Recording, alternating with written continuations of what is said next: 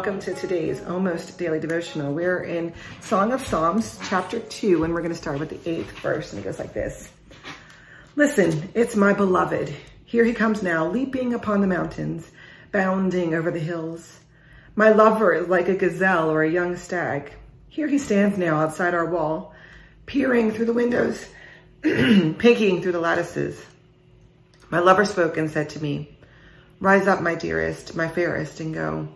Here the winter is past, the rains have come and gone. Blossoms have appeared in the land. The season of singing has arrived, and the sound of the turtle doves is heard in our land. The green fruit is on the fig tree, and the grapevines and blooms are fragrant. Rise up, my dearest, my fairest, and go.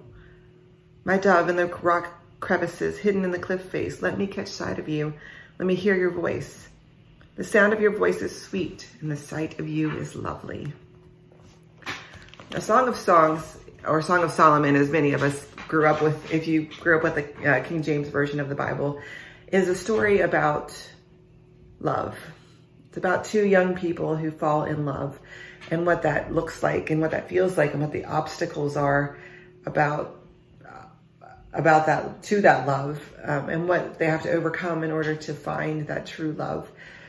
And it's a challenging book. We don't read it very often because love in our culture and in our world is so bound up with all of these pieces of string that tie us to cultural understandings. It ties us to our own experiences of love, which may or may not be positive. It causes in us some uncomfortability because we've inherited this allergic reaction to talking about love and intimacy and those kinds of things. It doesn't feel like that's a church thing to talk about. And so the church developed a theology that made the book safer. It made it easier for us to Christianize and to use in a church context. And that was to say that God is the man in the story and the church is the female in the story. You may have heard of this, the bride of Christ kind of thing. And that's not really what the story is about at all. I don't think it's a God metaphor. I think it's a reflection of what love really looks like. Pure love, authentic love, true love, what it actually means when we experience love in its purest form. And I think it also means we need to realize that we carry all this baggage. And so when we hear about God loving us, or love one another as God has loved you, or love your neighbor as yourself, and this clear message throughout the Bible that the primary thing that Christians should do is to love one another, to love your enemies. It's all bound up in this idea, these cultural baggages, this cultural boundaries that we put on it. And does that prevent us from hearing? Does that prevent us from hearing what love actually means?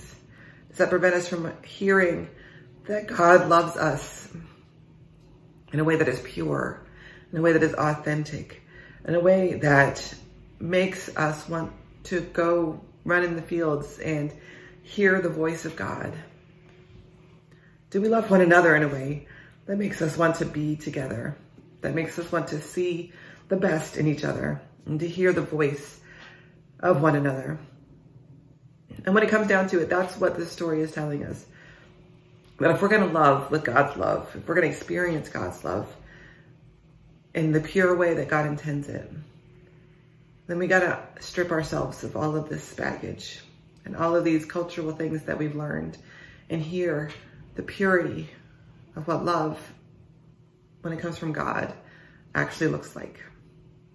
So go love somebody today in the way that God loves you.